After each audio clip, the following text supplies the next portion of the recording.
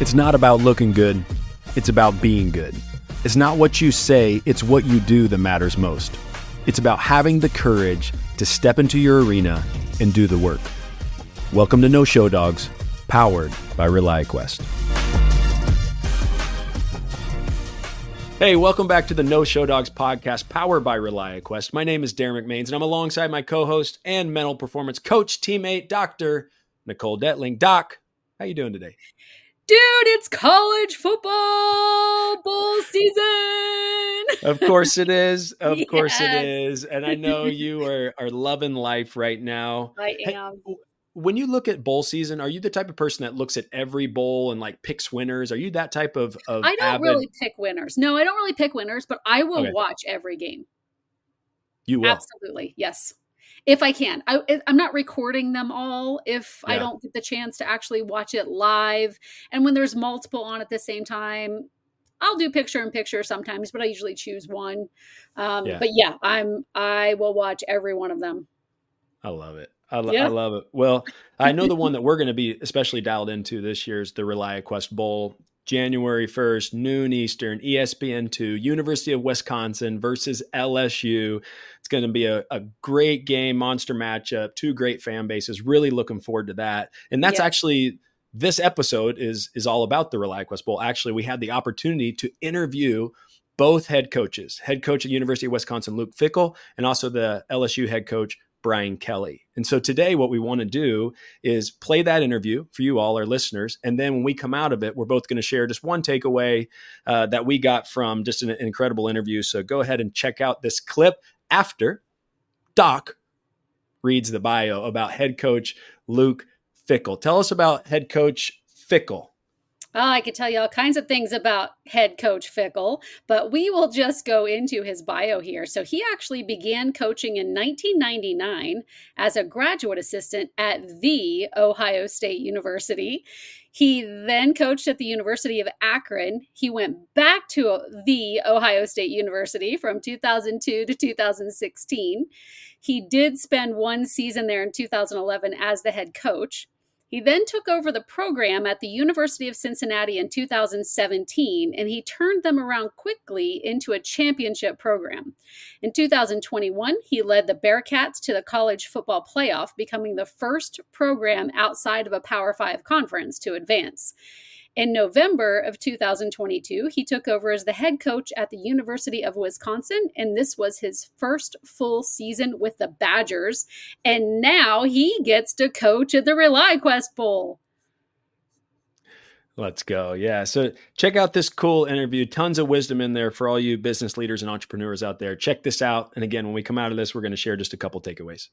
Luke, it is such an honor to have you here, man. Welcome to No Show Dogs. I appreciate it. Thank you. And to Tampa, too. So true. The sun is nice. So I'm excited to be here. Unfortunately, we got to go back tonight, so I don't get to enjoy too much of the weather. But you'll be back, and we'll be back to soon, yes. Yeah, absolutely. Hey, this is going to be great for our listeners. A lot of entrepreneurs, business professionals are going to be listening to this. And so we just want to talk about your leadership journey.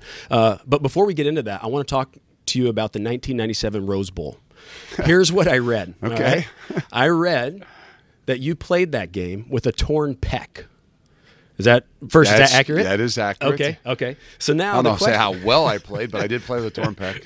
Which is unbelievable, by the way. So one thing we always say here on the No Show Dogs podcast is you don't have to feel good to play good, right? Easier said than done, right? Easier said than done. So I just want to talk about your mindset going into that game. Like, how were you able to get into the right headspace to get out there and compete with a torn pec? I had no choice, really, to be honest with you. I mean, like, it's just, I don't know, it's the way I was brought up in some ways. Like, I mean, you do everything you can to continue to play, you know. And the reality is there was something on the line, and not just the game. The coaches thought, hey, there was some streak for the most starts, you know. So my coaches were like, okay, you've started for 4 straight years. We're going to let you're going to start the game. And then they put it on me to say, look, you got to tell us if you can handle it, if you can legitimately, you know, feel like you can do this. And I said, look, I will not hurt the team. I will give everything I got. If I really feel like I'm not helping the team, then I'll come off and I'll tell you guys, you know, I'm not selfish. I don't want to do this. And some way, somehow, just in the mind, I never really thought about it. I never thought that it was, you know, going to hurt or anything like that. It was just more like all my mind was is, can I help my team win? And do we have an opportunity to win? And if I don't feel like I'm able to do what I need to do to give us a chance to win, then I've got to be unselfish and make sure that I don't think about myself and get somebody else in there. And so I think more than anything, that just made me not focus on the deficiency as opposed to what can I do to help my team win in every way possible. And as I watch back at it, I didn't play really well. I wouldn't say that we had a game to go watch and say, oh, damn, he played pretty good. That's the film. Yeah. But I gave everything I had, and we found a way that I didn't think I was hurting, or the coaches didn't feel like I was a detriment to our team, and we end up winning the game. And I guess all's well that ends well. I love it, and I'm sure that same is true as a leader as well, right? I'm sure there are difficult days where you're maybe not feeling your best, but you still got to give your best, right, of what you have. So how do you as a leader on those difficult days, how do you get to a space where you can bring the best version of yourself to the locker room? You can never show it, right? I mean, if you sat here and talked to my wife, she'd say, boy, sometimes when you come home, you're a jerk, and I gotta deal with this and this, and why are you in a bad mood? And I'm like, because I can't be in a bad mood all day. When you walk in the door, you've got to be the guy that put it on your shoulders. Everybody is going to, in some ways going to see what it is that you do, how you handle yourself. And that is, there are times when, it's overwhelming. But for me, the most important thing is that from the time you walk in, you can't show that anything is overwhelming. You can't show that anything has an incredible effect on you. There's got to be some version of neutral. There's got to be some version of consistency that you don't ride the wave of the roller coaster that you're going through. Now, when you get home, when you actually can decompress and you actually around some of the people who know you the best, they're the ones that may suffer from, not being able to, kind of let it out at work. And don't get me wrong, there's times to let things out, like to be honest with our team, things are disappointed about. But I just mean, regardless of what happens as a leader, as the guy, as the face, you've got to be able to be the one that every day, if you expect people to be upbeat, if you expect people to be positive, if you expect there to be an energy and a momentum about what it is that you're doing, then you've got to be the example of that. And it's exhausting. But I think that more than anything, it's just the example that you got to set. Yeah, that's great. That's great. Let's talk about your journey a little bit. Starting as a grad assistant at Ohio State, going through Akron, now head coach through Cincinnati, obviously, a ton of success there, now to Wisconsin. How have you had to evolve as a coach, right? As you've, quote unquote, climbed the corporate ladder, right? And you're how have you evolved? And then the second part of that is, what do you think keeps some coaches from evolving? Obviously, you are the experiences that you have, right? And if you can at least recognize those experiences and use them in ways to grow, I think it's really important. And for me in this journey of coaching, I've been very fortunate. I was a GA, obviously, back at my alma mater at Ohio State. Then I got my first coaching job at the University of Akron. Then I went back to my alma mater and stayed for basically 17 years. And a lot of people in that, you'd say, well, you probably didn't get the experiences that a lot of other people got, right? And sometimes in this profession, you've got to see other ways for things to be done to kind of recognize different leadership styles and different ways of doing things. And I was very fortunate to be basically around or with or under 3 Hall of Fame coaches. So John Cooper, who's a college Hall of Fame coach, Jim Tressel, who's a Hall of Fame coach, and Urban Meyer, who's a Hall of Fame coach. 3 distinctly different leadership style guys, 3 distinctly different people, all with the same kind of thing in mind: loving kids, growing kids, winning games. But I was very fortunate in my journey to be able to learn from those types of Hall of Fame coaches, see it done in many different ways. Actually get the opportunity in 2011 to kind of try it a little bit because I was the interim. Sure, yeah. I say interim. I was the coach there that year, but yes, I'm sorry. Yeah, I asked him just to take that tag off, just so maybe the recruits would think, oh, there's a chance. But I got an opportunity to apply a little bit of it and make an incredible amount of mistakes to recognize that there's things that you aren't going to be able to do that others have done, but you got to find a way to do it, what it is that you believe in the way that which you want to be able to do it. That's really good. What were some of the lessons you took with you to Cincinnati? Going to talk about 2017, first year at Cincinnati, 4-8. Next year, historic turnaround, right? And I think about, there's probably leaders listening to this right now that are thinking, man, 2023 has been tough for them, and they're going to want to, and they're going to want to turn it around 2024. So, what were some things that you implemented there that led to that turnaround? Well, I think that just believing in the process that which we had, self-evaluating, recognizing there are some things that I completely screwed up in that year one. And it took one of those moments for me to recognize it and see it, and then be willing to kind of adjust and adapt going into year 2. It was unique. Obviously, I think it was easier as we won for people to buy in, right? Seeing is believing.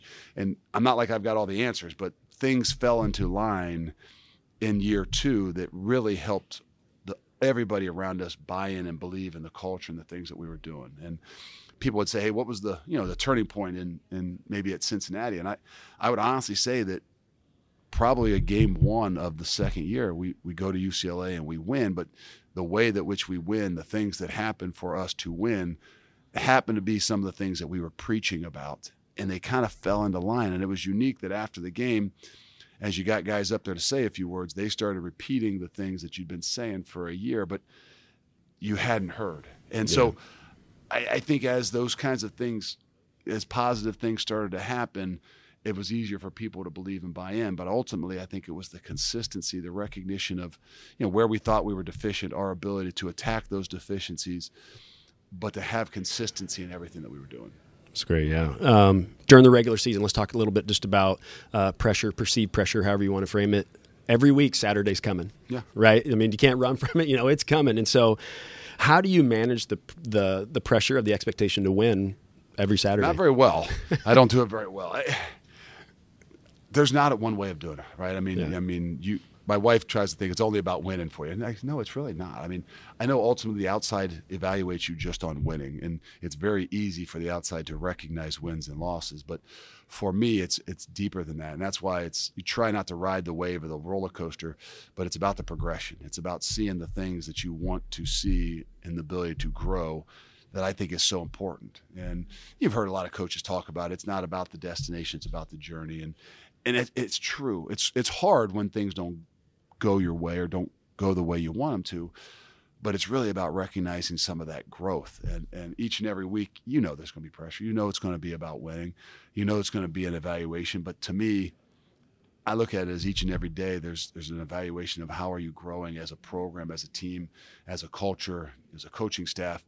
And if you feel like you're on the right track and things are going in the right direction, it might not show on Saturday. It might not be a win, but you feel like you're going in the right direction. And I think for me, that helps me deal with Saturday, knowing that it's not all about Saturday, and the way internally that we, evaluate, externally, I understand that, but that's what we signed up for.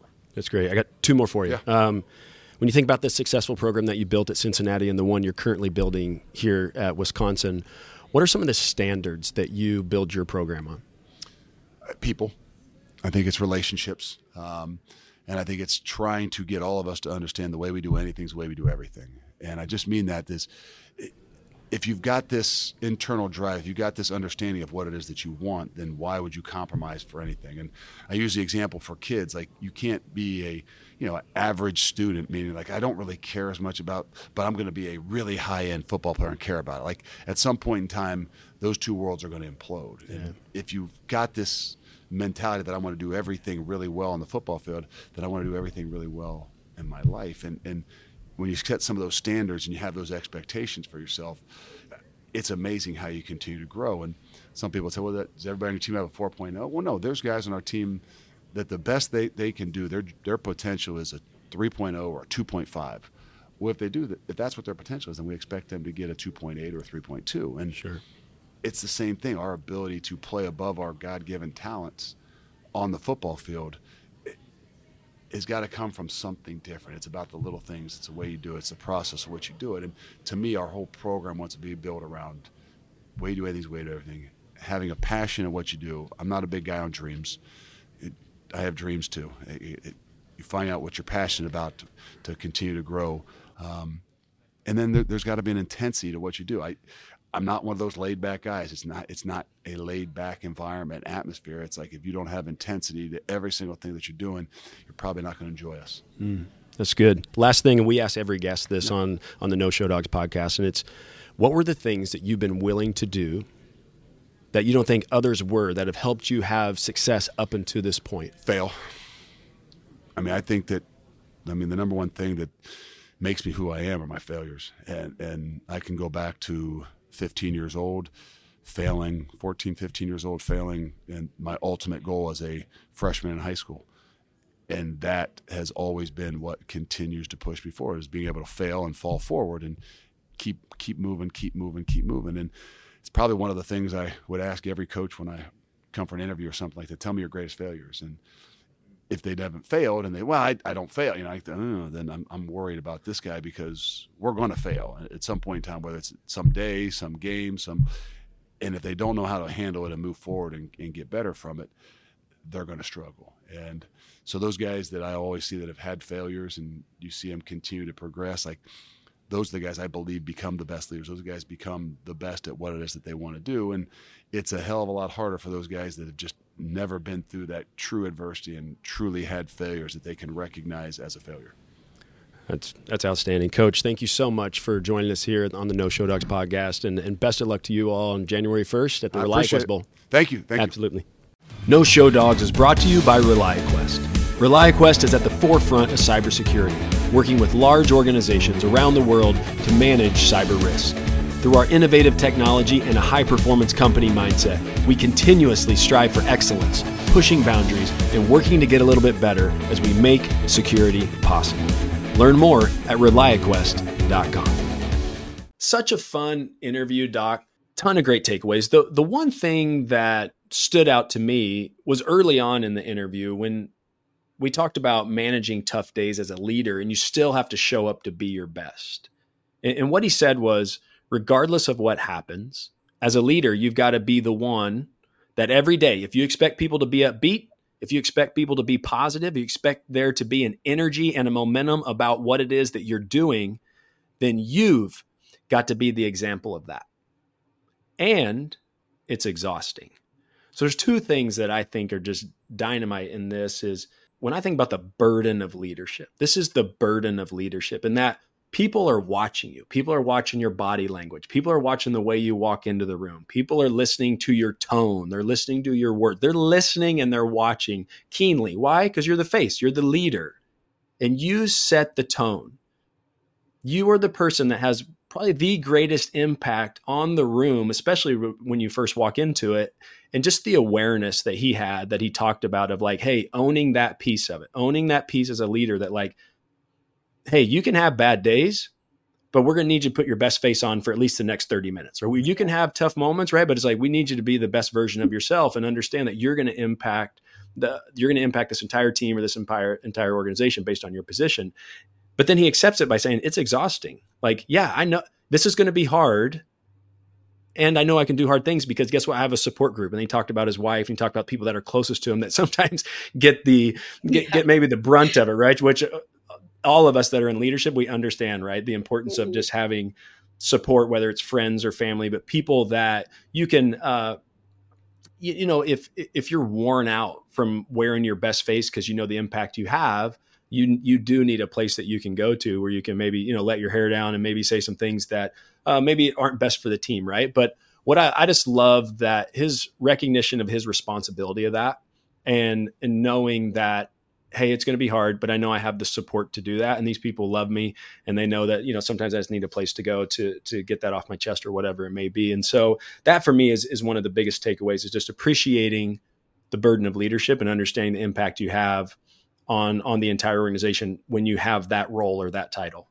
Yeah, and I think that's a really powerful message too, thinking of our listeners and all of the different roles and leadership positions you might have that may not even necessarily have the title of leader, yet people in your office are looking to you. Maybe you've just been there the longest, yes. You're the most veteran, or maybe you tend to be the most vocal, or you may not necessarily have the title, but recognize leadership comes in all shapes and sizes, and our energy does impact those around us, whether you have the title of leader or not.